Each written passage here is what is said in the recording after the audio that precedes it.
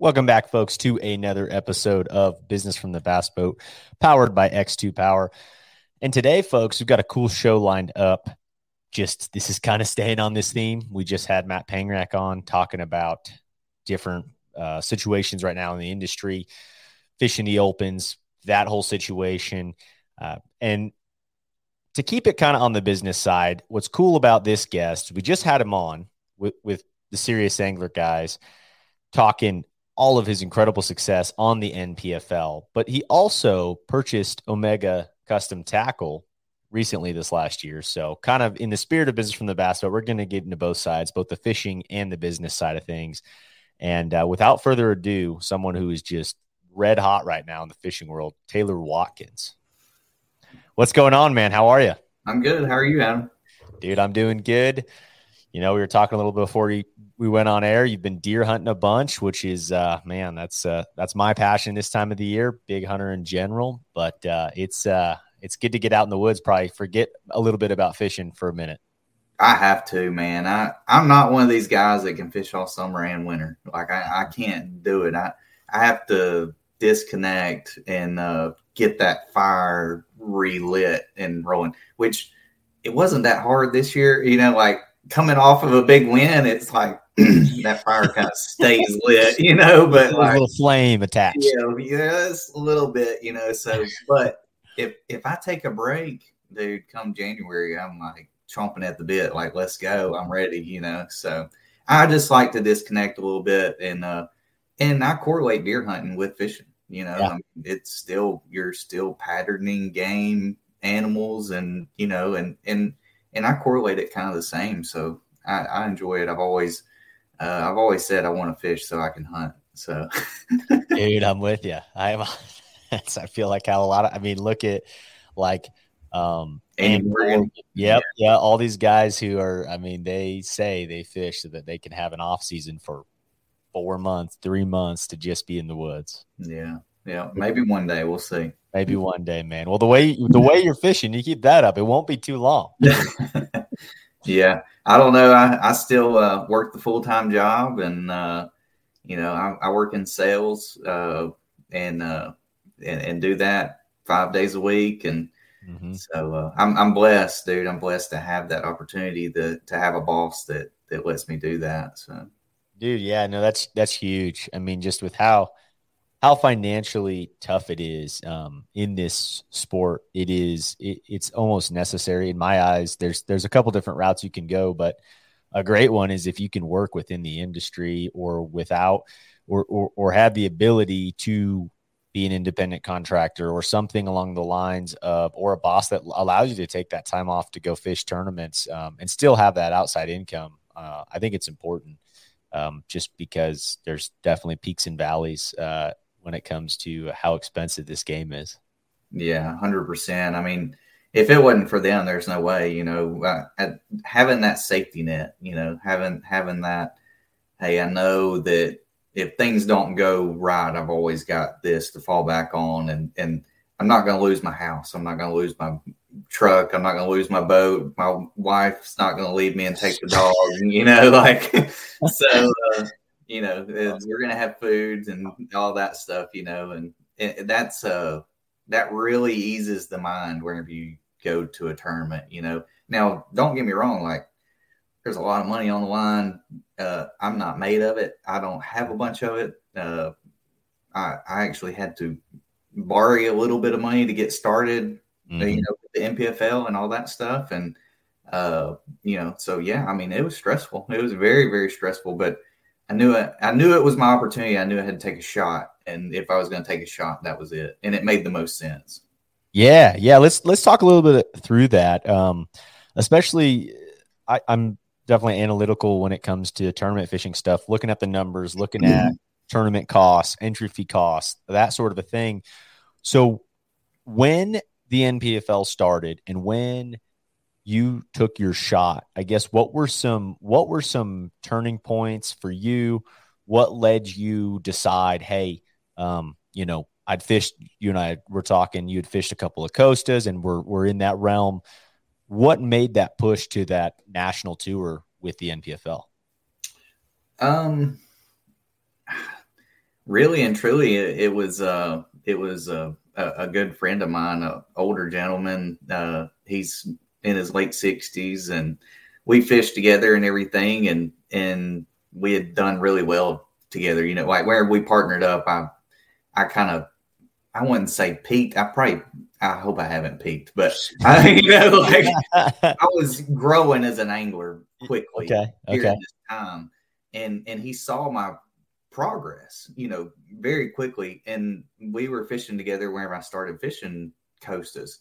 And there is something to be said about going and spend a week on the water. Like if you go spend a whole week on the water, there's so much that you learn, and there you see all of the little changes and small subtleties, and you can follow it from day to day to day. Whereas before that, I was only fishing on Saturday or Sunday or occasional afternoon here or there, whenever I could. Yeah. Well, you don't get to see those subtle changes, see the fish move from this area to a deeper hole that's 100 yards away, or, the things like that. And whenever I started doing that and fishing the Costas, it really progressed. And then the opportunity with NPFL came up, and he really, really pushed me. He said, hey, I've always dreamed of having this opportunity. You've got this opportunity, like, go for it. Like, wow. His exact words was, he said, Taylor, you got the rest of your life to work. You just will have something to work for, and I was like, okay, he believed in me. My boss believed in me. My boss sat me down one day in our break room. Like, I was done. I sold my boat. I was done with it. It's a long story, but anyway, I had fished Costas to make the championship, Gunnersville, my home lake, and I choked, dude. I just smooth choked. I lost all. I found What year was what year was the? Because 16. No. I moved here in 16, so it was 14, 15, okay. Something like that. And that's the last Toyota series or on Gunnersville. Yeah, but prior to this last year. Yep. So not this last one last year, but the one that was on Gunnersville before that. Okay. And I had found the winning fish. I found the winning mat. I watched the dude that win put them in the boat, and I'm over there sticking them and losing them, and it just killed me. Ripped your heart out. Done with this. Like, I'm done. I'm over it. Like, I'll still fish, but I'm not going to go spend all this money and do all this, because I had put up all my money, like all my savings that I had saved, I had put on that year, counting on that championship, making that championship and making my money back. And there was my shot at the Forest Wood Cup, like right there. And it didn't happen. And my boss sat me down in the break room the next year, and he was like, you can't give up. And I'm like, man, I'm over it. And he's like, no. He said, you're going to make it. You're going to make it. You just can't give up. And he actually paid for my Costas that next year. Wow. Yeah. And, what a support system, man. That's wild. Yeah. Now, I had to split all the money I won. So he believed in me enough. He said, whatever you win, we're splitting it. And I'm like, all right, deal. Like, heck, what do you say, dude? You're going to let me have vacation and you're going to pay it. Like, shoot, yeah, we'll split it, So I think a lot of guys would take that right now, any day of the week. Yeah. You know what I mean? Yeah. And so those two people really played a big role in I was in my early 20s, at that time, through that, and then whenever this opportunity with NPFL came up 2 years ago, both of them were very supportive, like, I know you're going to, like, you got to go do it. Like, there's no ifs, ands, or buts. You got to go do it. So that was kind of, and like we talked about earlier, the money made sense. They paid down to 40th place. If you got a check, it was $10,000. Well, $5,000 entry fee, you were making at least $3,500. Well, that's more than I make at work in a week. So like, if I cut a check, like, it's a decent amount to really start putting those stones down to build. And that's exactly what happened. I cut a check at every event, and then ended up winning the last event, and really put a exclamation on the end of the year. And man, we were ready for year two. So, dude, that is awesome. Yeah, I mean, you set the world on fire from that. The winning most angler in the NPFL, right? You've got 3 wins, which the trophies are just the coolest thing to me. Big old shields, man. Do you have room for those? Like, what's the situation Well, there? actually, it's kind of sad. There's one right there, and then Is that on the floor? yeah. So dude, you can't have a trophy on the floor. Come on. My wife like started Christmas decorations, and she's like, "These things have got to go somewhere else." And I'm like, "What do you say, dude?" Like she lets me go fishing, and like, she takes. I'm like, whatever. Like they're cool. It's good. We'll figure something out. So our deal was whenever I won this last one, I was in second place going the last day. We were laying in bed that night. She goes, "If you win this one, we're building a garage." And I'm like, yeah, we need to do that. So I'll maybe here in about 6 or 8 months or so, I'll have a place to put them. There you go. Have a shop with all of them in there. That'd look nice. Yeah, man, I would have just said maybe to tell her to put the Christmas lights on top of them. I think they'd look nice. We may work on something. But that's a compromise. Yeah. Yeah. Awesome, man. Well, I mean, so we're going off of the second year in the NPFL. So the closing event, you win the closing event, your third win. Like you said in the beginning there, borrowing money for entry fees and stuff like that. To this point now, like you've built a solid base income from winnings. Like we're not talking sponsor dollars. This is straight money from tournaments. That's an incredible thing to do in any league. But again, from my perspective, the way I have classified things always from a pro, AAA level, everything like that, I've always viewed it as like if you're paying an entry fee that's $5,000 or more, that is the pro level in my eyes, just because it's a good way to categorize things. And then the Opens and the Toyota Series, I've always viewed as AAA because it's $22,000 entry fee, $2,500, something in there. So you've made a substantial amount of money on these entry fees, and the NPFL pays a little deeper, but their top payout's only $50,000 too. So to see that number, your career earnings in the last 2 years, you've got to be the top, right, at the NPFL over the last 2 years. I don't know, because Sukup won 2 in a row. Or not 2 in, not 2 in a row, but he won 2 last year. Close. Yeah. Yeah. So me and John are probably pretty close. I've missed 1 check in 2 years, and that was Lake Hartwell. Yeah. Wow. And your earnings in 2022 were $141,000. Yeah. Over 6 tournaments. Yeah, that's stout. Yeah, and I missed one check, so I didn't get a check at all at Hartwell. So, wow. Yeah. Wow. Man, dude. Well, that's fantastic. And I want to get into your thoughts. I know on the last show with Bailey, I listened to that one and just really broke down your tournament win to close out the year. But you and I were talking a little beforehand too, just 2023 is going to look different for you. What's going to happen in 2023 for Taylor Watkins? So I am going to fish all 9 opens and take my shot. It is not an easy decision at all. I mean, we just talked about the last 2 years, $141,000 this year in winnings. I don't know. I mean, sometimes I lay down at night and wonder if I'm doing the right thing or not. But, I've worked so hard to have this opportunity and this shot that's everybody's dream, Bassmaster Classic and, Bass. I mean, nothing against NPFL. NPFL has been around for 2 years. Bass has been around for 50. Mm-hmm. So, I mean, my goal whenever I started NPFL was to establish a good foothold with NPFL and then chase the elites, through the opens, which back then you could do 3 events. Mm-hmm. Now it has changed to 9. Things did change, but I was even geared up to fish all 9 opens and 6 NPFLs, but Mm-hmm. the schedules just don't line up. I tried everything I could to make it happen and make those schedules line up, and it just it doesn't make sense to do both. I would have to miss 3 NPFL events and then a couple of events. Like I'd only get like 1 day of practice or something, and traveling from one side of the country to the other. And it just doesn't make sense. But yeah, so big change, man.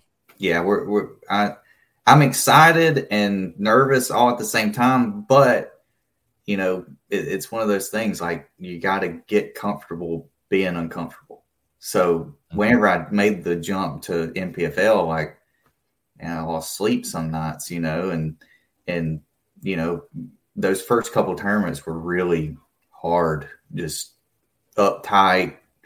Dude, I prayed a lot. Just let this stress go. Just let me fish stress free. And finally that started happening. And I started fishing freer and freer and freer. And my standings show that, you know, I started out just a good solid finish, laid that baseline down, you know, next tournament, cut a check, good, cut a check, good. We paid off all of our debts. We're done. We're at 0. All right. The rest of the year is just cash, you know, let's make the money for next year. And that was the plan, was let's break even in the first 3 tournaments. And then we got to make the money to fish again on year 2. Mm-hmm. And so I did, you know, I put a little bit in the bank and then ended up winning that last one and just really put the icing on the cake, and then ended up winning the first one this year, you know, and it was like, that one was just super unexpected and, you know, unbelievable, you know, how it happened and everything. It was one of those things, like I was still kind of in a whirlwind from winning the last one and then this one. And you know, it's just, and then this at Kissimmee, I almost won in Ohio. I finished 3rd in Ohio, and I only had 4 fish on day 1 and jumped off a 6-pounder. So I landed that fish. I win that tournament by 3 pounds or more. So it's been a whirlwind, man. Dude, wow. I just to have that level of success, man, and like you said, to jump in to a national style tour. Prior to that, when you were fishing in the Costas, now the Toyotas, I would assume just one division, probably whatever the central division or whatever you're closest to there. So had you spent much time fishing outside of your region prior to that? So whenever I fished the Costas, I alternated divisions. Okay. So I did the Southern division and then I did the Centrals. Okay. Southern is like Florida, South Carolina, Alabama, Tennessee, Georgia, something like that. Central is like Kentucky, Missouri, Arkansas, the Plains, the Plains kind of area. And so I did one Southern, I did a Central, I did a Southern, I did a Central, and just to help, you know, and move things around and learn. But as far as going up north, I have not. I fished Winnebago last year with NPFL, and then we went to Saginaw and Ohio, Sandusky this year. So that was my first, you know, experiences up north. I mean, Winnebago was a smallmouth kind of deal. Well, semi, sort of, kind of. Yeah, sure. Not really, but sort of. And then Saginaw, like I went there all prepared to catch smallmouth. I spent like the first day practicing for smallmouth. I'm like, this ain't working. You know? I'm like, and you'd heard all these things like catch 100 a day, largemouth. You know, like that sounds a lot more fun than what I'm doing right now. Yeah. So I went to the bank and just started smashing all. I'm like, yeah, this is my kind of deal here, you know. So, but Sandusky, I just got out there and man, I really just started fishing it like the Tennessee River. Like I started graphing and idling and looking for boulders and looking for hard spots and just different kinds of rock and transitions and stuff like that. And I actually found the winning spot on Lake Erie. And it just, I screwed it up. I didn't know how to fight smallmouth correctly until day 2. So learning experience. But yeah, we learned quickly and we capitalized the rest of the week. So I caught my personal best every single day at Sandusky smallmouth. Wow. Every day it went up. My last one was a 6.2. Let's go. Yeah, it was sweet. Dude, that's awesome. That is, I will say, the one negative to that you're not fishing the NPFL in 2023. I feel like they have a fantastic schedule. Like when they came out with their schedule, I thought it was out of all the tours a pretty attractive one, just from where they're going from that side of things. They seem to be on a good streak there of kind of mixing things up, like some stuff that everyone knows about, but cool to go start on Amistad, right? Like we haven't seen a big Amistad tournament in a long time. So from that perspective, but you're getting to go straight back to Florida to start. Well, I guess, yeah, they're starting in Alabama. Eufaula, Alabama. That's right. We go. So the Opens actually changed it up, and we're going to Harris Chain in the fall in September, October, something like that. So I'm excited for that. That was yeah, man. Yeah, that's awesome. Awesome. Well, Taylor, I want to get into more of that because I think that's a huge story here, going to the Opens and what went into your mindset. I know the NPFL has talked a lot about how they have straight up said we are can be a springboard league for guys. They've talked about how, hey, you can come make a name here. You're an example of that. John Sukup's an example of that, where names have been built on this platform. What are some of the things that went into your decision making to make this change in 2023, going from a expensive entry fee but a better payback to something where, I mean, it's a whole different game when you're at that AAA price tag level? Yeah, I've never fished an Open before, and strictly because it didn't make sense. Financially, it didn't make sense, which fishing in general doesn't financially make sense. There's a common thing in fishing, and that's one of them for sure. Yeah. So, but I just never did. The Toyotas were always lucrative to me because of the championship and all of that.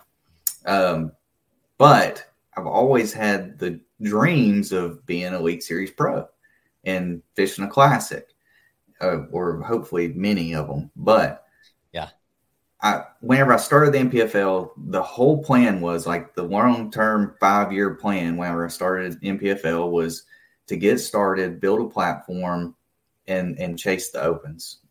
Just go fish 3 and try and qualify. Yeah. And if I did, great.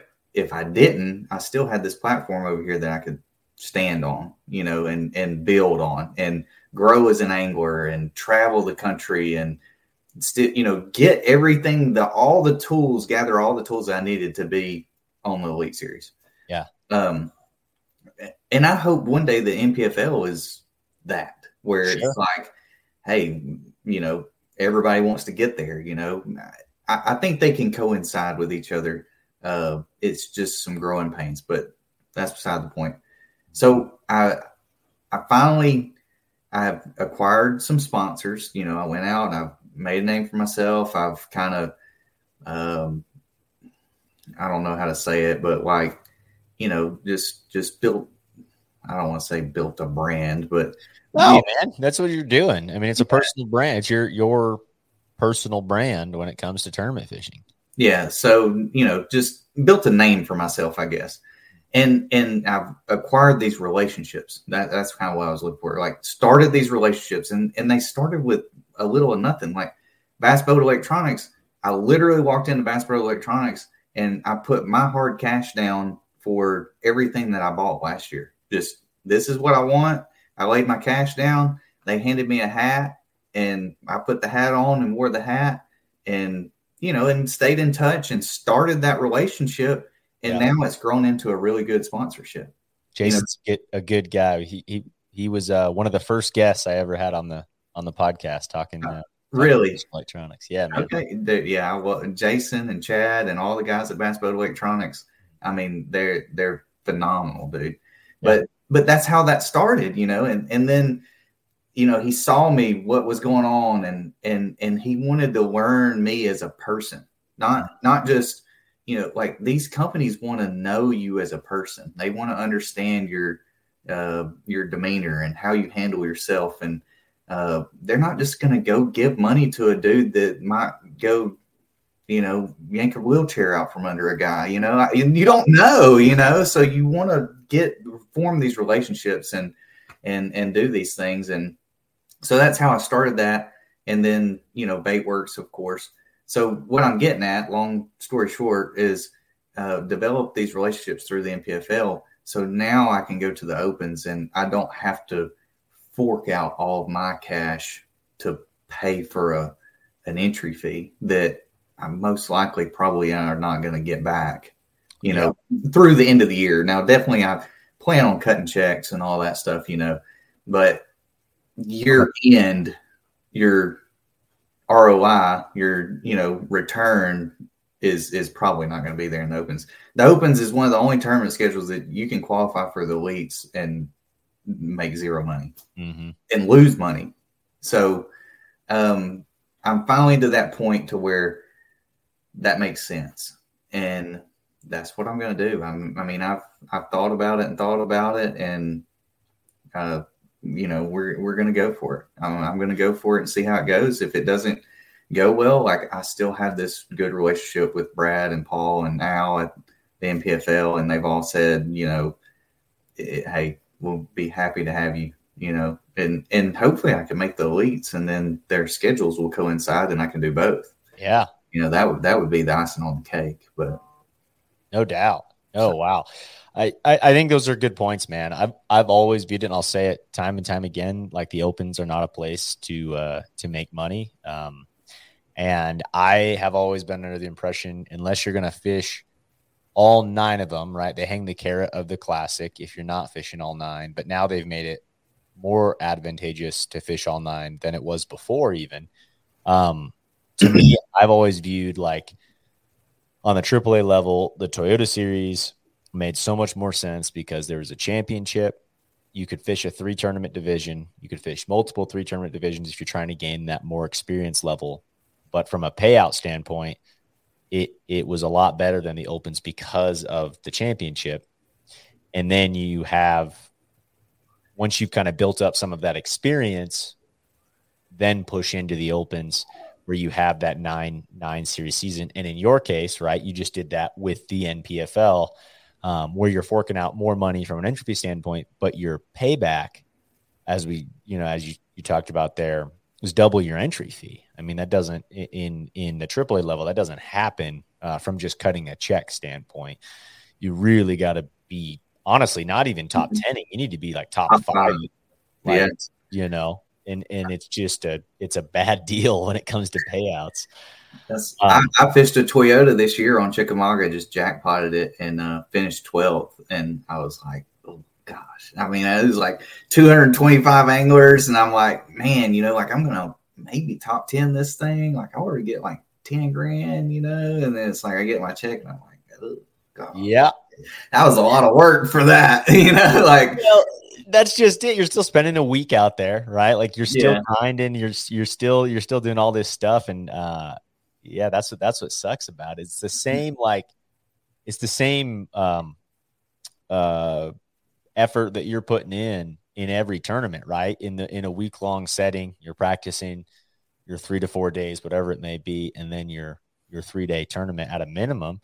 So it's hard to, like, see that after such a fantastic, I mean, that's a unreal finish against 225 boats. Oh, yeah, I know. I was stoked. I was like, man, this is good. Like top 12 out of 200. I don't know. It might have been more than that. It might have been 250. I don't know. There was a bunch. I know that.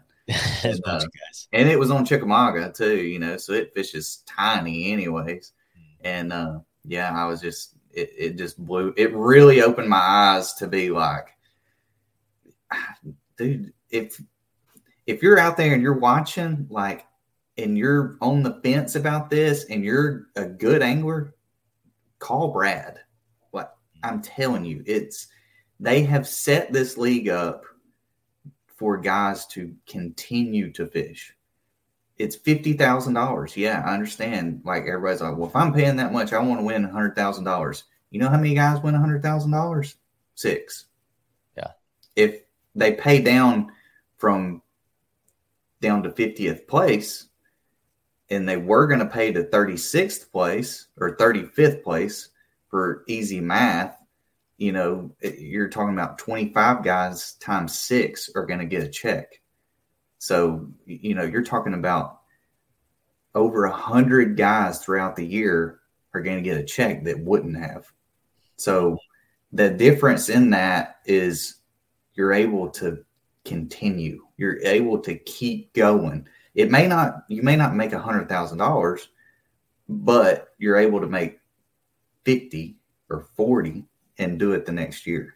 You know, especially if you get some sponsorship help. If you get some sponsorship help, you know, say you get $10,000, like, or 15, you know, that's right at half your entry fees. Well, you go cut a check in the first 2 events. Well, you're positive $5,000. Yeah. If you cut a 10 and a 10, you're positive $5,000 for your year in the first 2 events.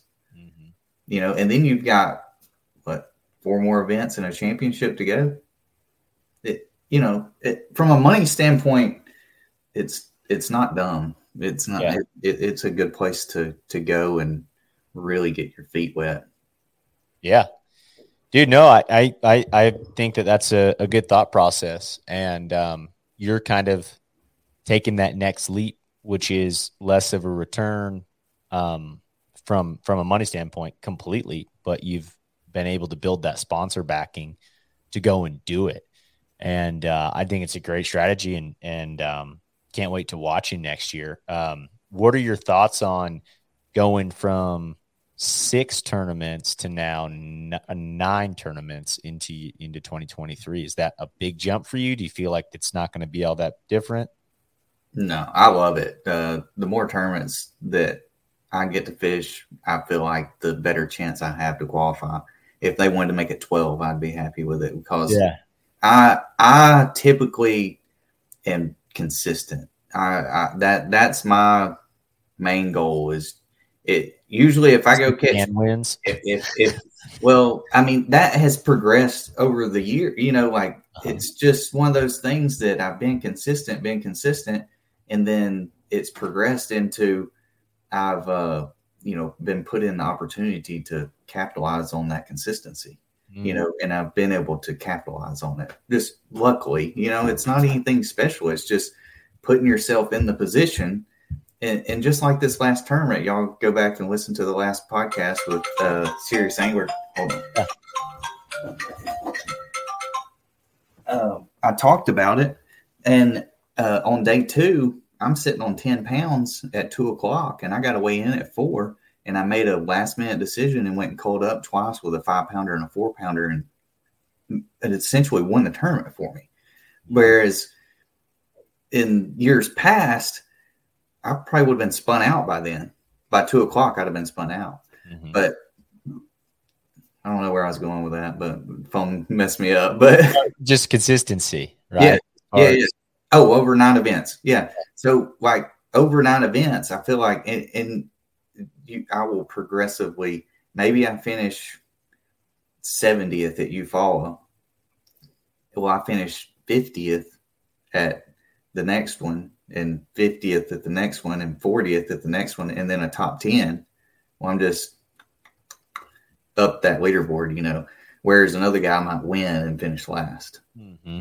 And I think that's the biggest key. That's the biggest key in this whole game is just, dude, if you can go catch 14 pounds a day, you'll win every year.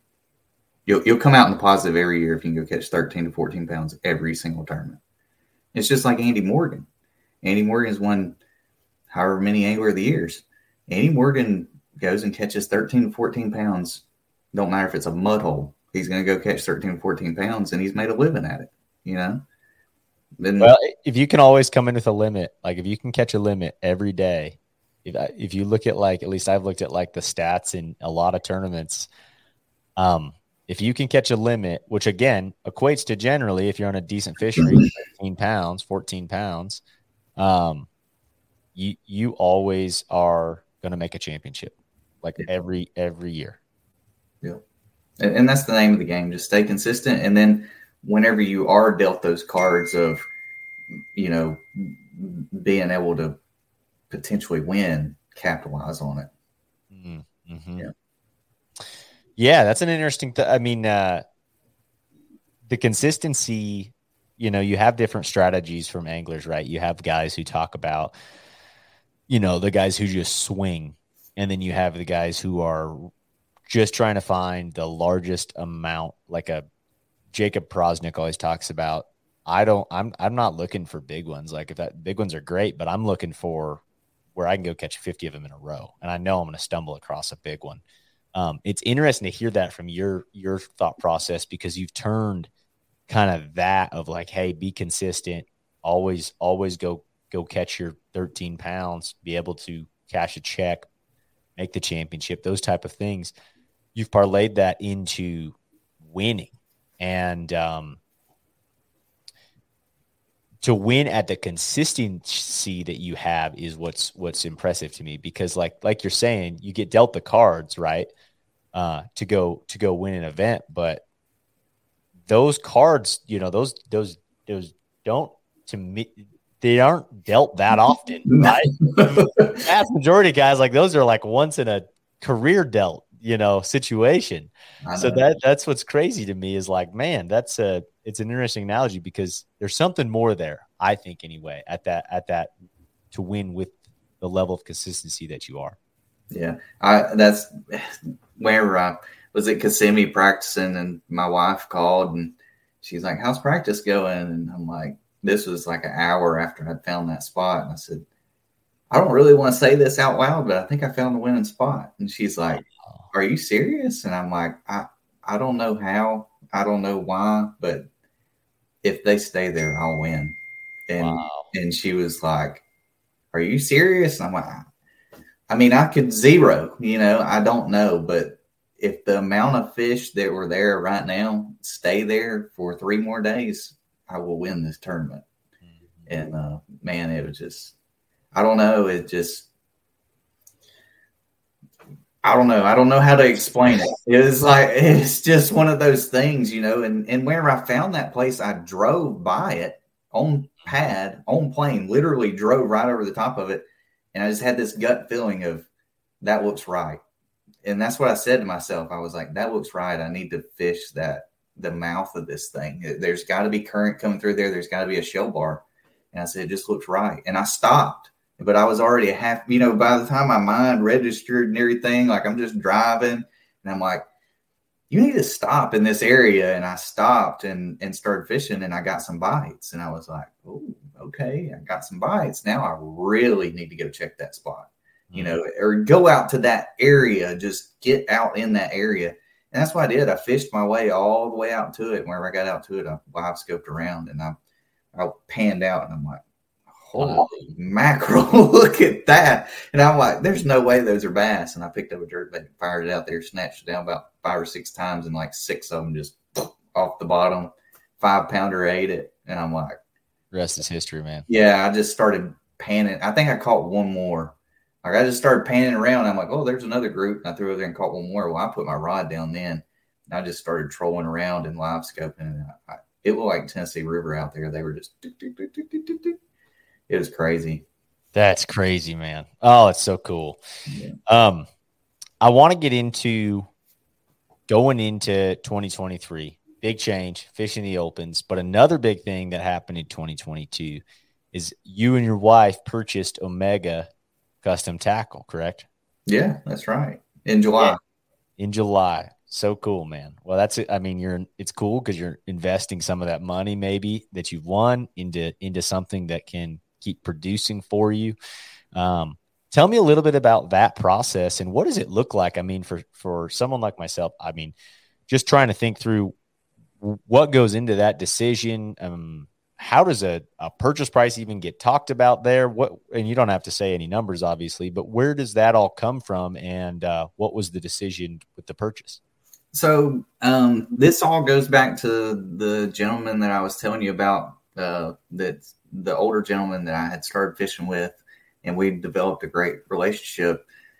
He initially kind of helped get all this going. And when I won the first tournament, he started in on me. Taylor, you got to invest this money. You got to, it's not going to be there. You got to invest it. We got to find something. And he wanted to start a rod company. He's like, you need to start a rod company. This is what you need to do. And I'm like, I don't want to do that. I mean, it sounds cool. It sounds fun, but I don't know anything about it. I fish with them. I know what I like, but to get from what I like to selling them and making them and all of this, there's a lot that's got to go into that. Yeah. And so I actually started talking to Paul Benson about it. Paul Benson was cashing rods for a long time. Now he's with ARC. Yeah. And, and Paul's part of the NPFL, and we sat down and had a meeting and talked about it. And he kind of briefed me on what it takes, what to do, and then we started talking some numbers, and just started kind of just dabbling, just kind of spitballing. And, and he was just helping me from a friend standpoint. There was nothing there with anything, it was just like, hey, this is what this industry is all about. Just from a friend standpoint, I want to help you out and tell you what to do, what not to do, things like that. And so I kind of bounced the idea around a little bit, whatnot. Well, then I won another tournament, and that's like, okay, we got to do something, something, this is my nest egg to keep the angling side alive. We hope. We don't know for sure, but we hope. So in amongst all that, Brad and Michelle were the owners of Omega Custom Tackle. They're owners in the NPFL. They started talking about selling. Something got said to Paul. Paul said, Brad, you need to call Taylor. And he was like, why I need to call Taylor? He's like, you just need to call Taylor. And so Brad called me and we started talking, and he sent me over all the financials for the last 3 years. And I went through them. I sat down and looked through everything, and it's not this is not $1 million company. Omega Custom Tackle is known. It has a good brand. It's known in the industry. It had a great track record back. I remember throwing Omega Tackle football jigs back. I was in high school, probably, something like that, or just out of high school. I remember throwing a swim jig on Guntersville that was Omega Custom Tackle. Yeah. So Brad and Michelle had done a great job with laying the foundation. They had all the Shopify store was all set up. The website was set up. The inventory was there. They had the inventory stocked. They had all the books in line and squared away. Had some good people that were helping behind the scenes and stuff. And we kind of went through all that, and we agreed on a price, and man, the rest is history. We bought it in July, and it's been a learning curve. I'm not gonna lie, it's owning a business. It's 24/7. So I still work a full-time job in sales, and so I get up and go to work. I've actually started the past couple weeks of getting up and going and working out first. Just get ready for the opens and stuff, and so, man, it's some long days, just go work full-time job and then come home and sit on the computer, work on Omega. I try to work on it on my lunch break, and it's a lot, but I'm hoping that what this is going to progress into is Omega Custom Tackle is going to be my title sponsor one day. And then that way that rug can never be jerked out from under my feet. Mm-hmm. And that's always been a worry of mine of, it doesn't matter how good of a relationship you have with sponsors, things happen, that are out of their control, out of your control. And it is what it is. It's business, you never know. And so I want to be in control of my own destiny and have Omega to where, and I'm not going to, I don't plan to pay myself whatever out of it. Like, I want Omega to help me stay stable, and I want to help other anglers too. I'm actually helping guys this year, and I'm not taking a dime. Now I am hoping that those guys are going to help promote, and I'm going to promote as well. Sure. But I'm actually helping these guys before I help myself. Like, I could definitely just take that and pay my entry fees and be done with it, Yeah. The heck with everybody else, but I don't want to be like that. I don't want to do that. I want to involve these other people. I've got some great guys. We sponsor Zach Burge. Me and Zach are really good friends. Actually, I went and had dinner with Zach before I ever bought Omega and was like, hey, this is what I'm thinking about doing. What do you think? Because I know Zach's just straight up dude. He's going to be like, you're an idiot, Or he's going to be like, dude, I think that's a really good idea. He's not going to beat around the bush about it. Mm-hmm. So I had that conversation with him and I wanted to ask him if he was going to stay, and stay with us and everything, if I purchased it. And, of course he was, all in. Hey, I'm here. If you need anything, I'll help any way I can. This is a way off the side note, but Zach actually helped me get going in the Costas. He was actually the first person. So Zach paid my first entry fees for the Costas that I ever fished with. He had a company called Bass Militia. Okay. And it was an apparel company that he was starting. And so is that now Foul Militia? Yeah, kind of. Yeah, pretty much. Okay. So, this was back 2012, I think is when it was, something like that. And so I owe a lot to Zach. He's a stand-up dude and helped me get started, helped me, to take that first jump as well into the Costas. And so kind of come full circle now. I'm sponsoring Zach. So that's really cool, man. Yeah. So it's a wild. You never know, man. Like, you never know what's going to happen in 5 to 10 years, and just develop those relationships and mend those relationships. But with Omega, I want to help other anglers. I want to, if there is a kid out there 21, 22 years old, that has aspirations to go for this, one day I want to be able to help them. Yeah. And help them get there. It may not be a full ride, but like, I want to be able to, hey, I'll pay for 3 tournaments, whatever that may be. So it's exciting, man. It's a tough time to be owning a business right now, or be started. It's not really a startup, but it is established company, but to be trying to grow a business, I guess. And it's a very challenging time, but I'm still trying to learn things, and I haven't just went full bore. Like, I didn't want to overload everything and then everybody get all pissed off and mad. So we've changed some things around. We've moved where production is. I've moved it here to Tennessee. It's cool. A great group down here about 45 minutes from my house. Big Daddy Bates, Brian Hatfield. Brian Hatfield fishes with us at MPFL. I may have never met Brian if I hadn't fished the MPFL.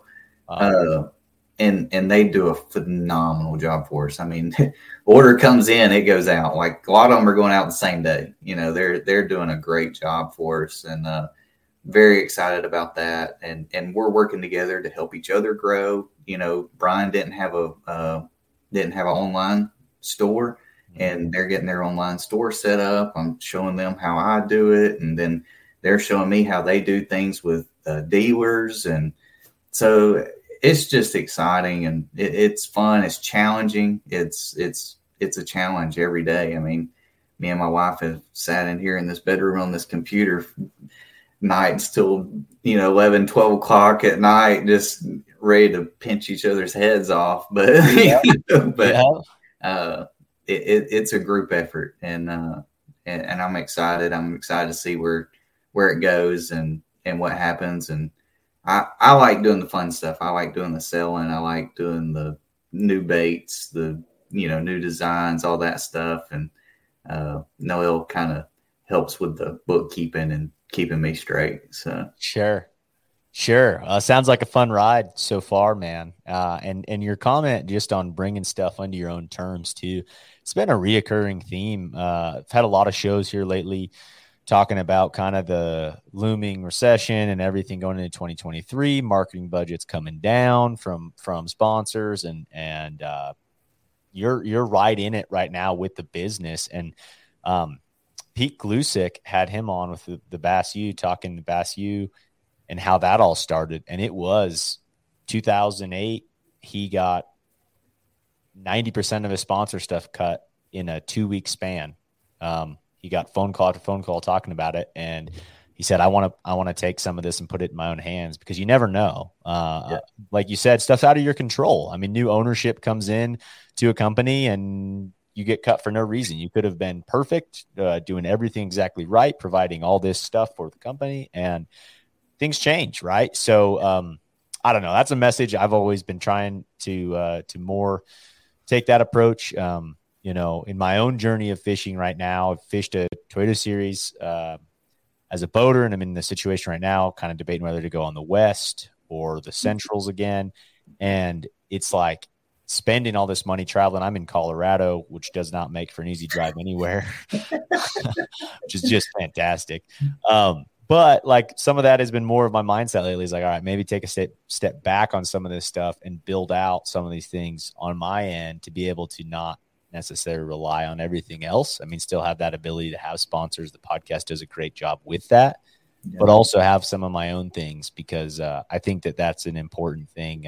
Just in my head anyway, I have a hard time when money is tight and stuff. It's hard for me to really focus on fishing. I think that when you're calm, cool, and collected, like not worried about some things from that perspective, I fish better anyway when I'm not tight and before we bought Omega, I had thrown around the idea about doing real estate and stuff like that. Me and my wife, I mean, I don't know if not many people know this, but my first year to fish NPFL, we lived in a Lance camper in the parking lot at my work and rented our house out Airbnb. Dude, yeah. So we would have enough money. Speaking my language, man. The big Airbnb stuff's cool to me.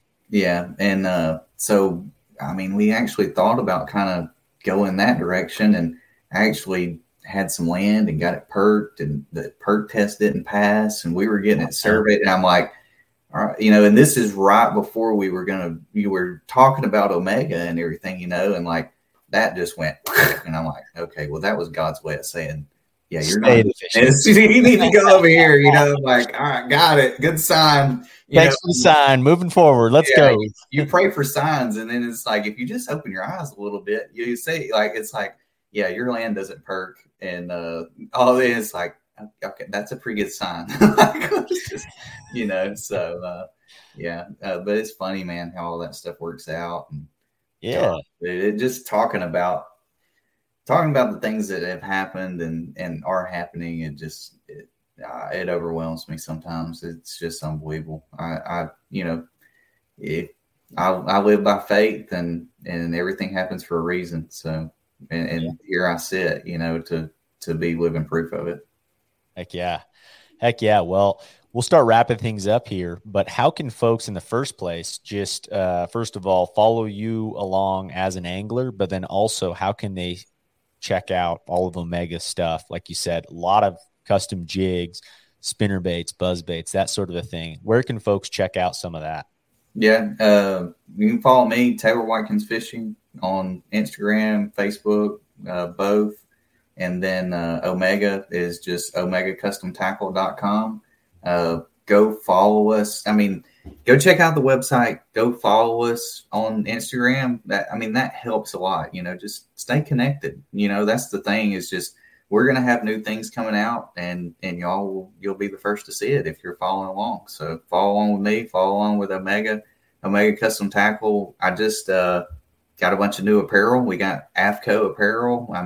We went all out, I saw some of that, man. There's some cool new apparel, some good looking stuff, and the baits that Omega has. I know there's somebody out there listening to this right now being like, I used to throw an Omega football jig a long time ago, and I haven't thrown it in forever. Dude, it's the same Omega football jig that you used to throw back then. Still got that awesome hook in it. Still got that awesome eyes on it, and everything. And we got the Pro Mega structure jig made for throwing brush piles and dragging on shell bars and stuff. And there's been a lot of new things added, and we're going to be tweaking a few things and making them a little better. We've already started doing that with a little bit of the buzz baits, just nothing major, but just like some little tweaks that I see. And Brian is a fisherman too, like NPFL, and me and him are sitting there, and he's helping putting these things together, and we're sitting there he's like, dude, we could do this one little thing, and this thing would be awesome. And so we're just doing little tweak things like that, still leaving the bait the same, but just making them a little bit better whenever they come out of the package, just because me and him are able to put our hands on it before it comes to you guys, so, you can trust that these baits are being built by, quality anglers that are pretty particular about their stuff. So, we try to do our best to make sure everything's perfect whenever it goes out. And I think that's going to be a huge part of Omega moving forward. Dude, one thing that I was going to say, something that I've used, I definitely have some of the football heads with the eyes on them. But the other thing, the mock-up jig head, your swing head deal that you can put, what I love about that, like going to that half or that 3/4 size especially. My problem with all like your traditional swing head stuff, it's always on a split ring, right? Or not even a split ring. It's just attached to where you can't change that hook out. And it's always a really big hook for like a biffle bug or something. Yep. And that's great for largemouth fishing. But man, I catch a ton of fish on a freaking smallmouth on a swing head. And I hate having that big hook and a big bait. I might just want a smaller profile bait with a 2-aught or a 3-aught hook. So that's something that I've utilized a ton over the years, just to be able to change that hook size and have a thin, smaller hook for smallmouth. So let me ask you, do you put a straight shank on it, or do you put a EWG, just a smaller EWG on it? Yeah, I still stick with an EWG. So for me, like smallmouth fishing, I do a lot of it.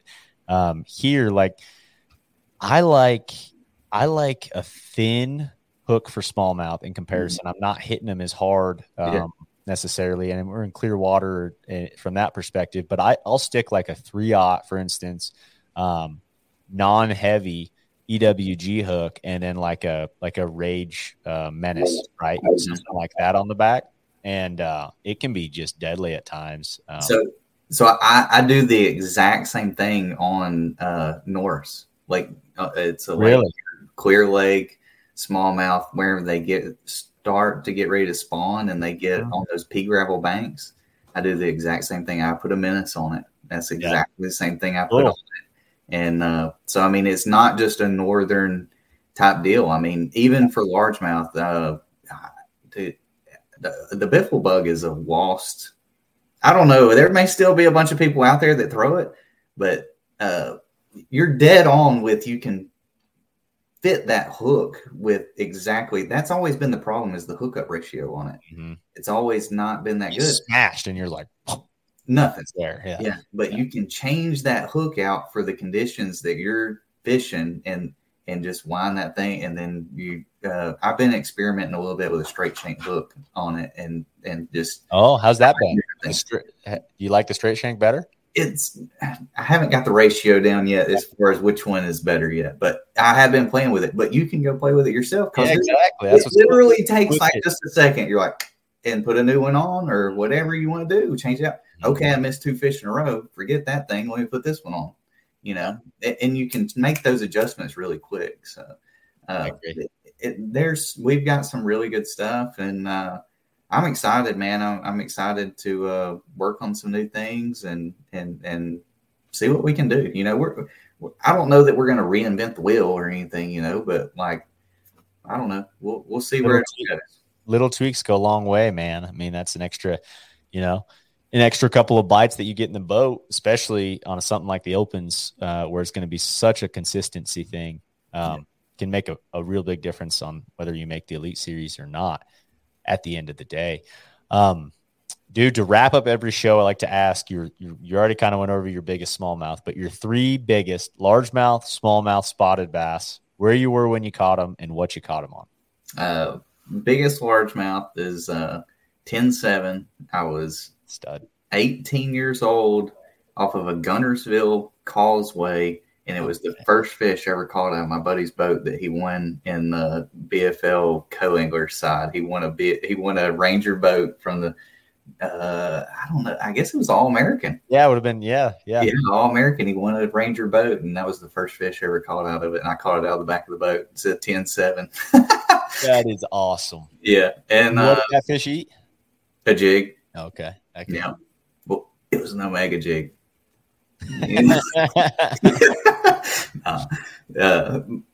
Yeah. So biggest spotted bass. Oh man. I guess would have to be Lake Neely Henry. And I don't know, I was in my 20s, and it was like a 520 something, 5 1/4, something like that, 5 1/2. Yeah, heck yeah. Yeah, Coosa River spot too, in the current, like dogging. That was on a shaky head. Caught that one on a shaky head.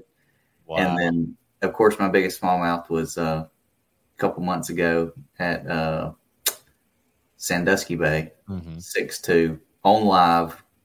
During, I mean, like, go if y'all haven't watched or don't, go check out NPFL. Go to the YouTube channel. It's all there. All the live is there. You can learn so much from watching live. Like, I love watching live footage. And like, if you don't like listening to the people, just mute it, and then just watch what these guys do.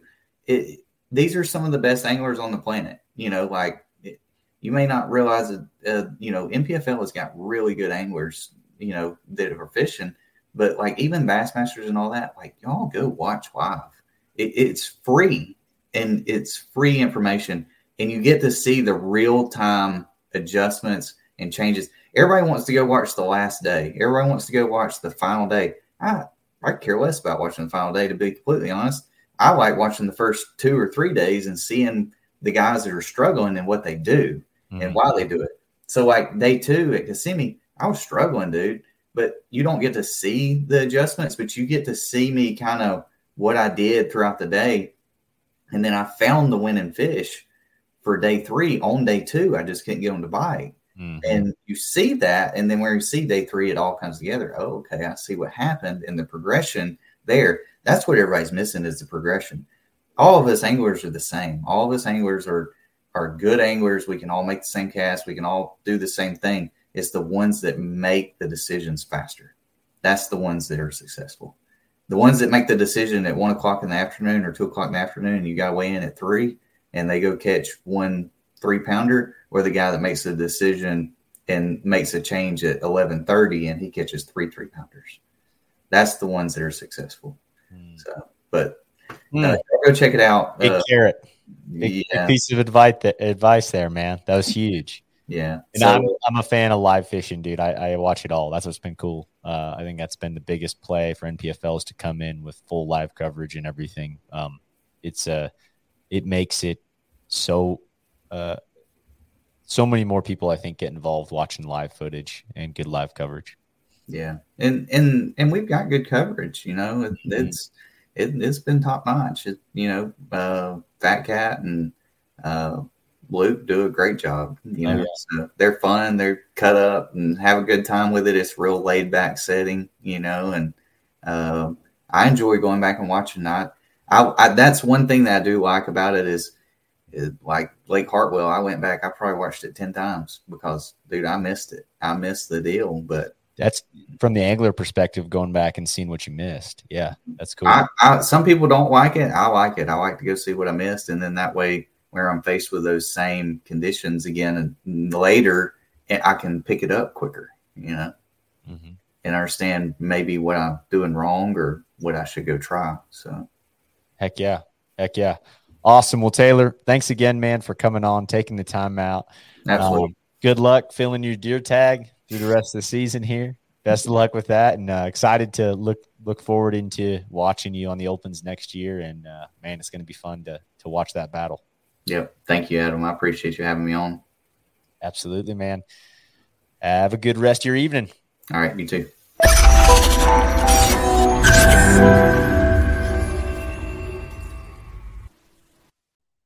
Well, that was an awesome show. Hope you guys enjoyed it. If you can and your app allows it, please leave us a rating and review. It really helps us get seen more, which allows us to access more time and more variables to be able to bring to the show to make it better for you guys. So hope you enjoyed it. And if you did and you liked some of the things we talked about in this episode and want to check out our show partners, all of that is in every single show description. You can click down there. It's got all of our discount codes, all of our links to our show partners, where you guys can go and support the people that support this show and help us make this show happen. And of course, this show does not happen without you guys. You guys know we appreciate you. You're the Searsanger fam. You're the reason we're here. Appreciate y'all, and we'll see y'all on the next one.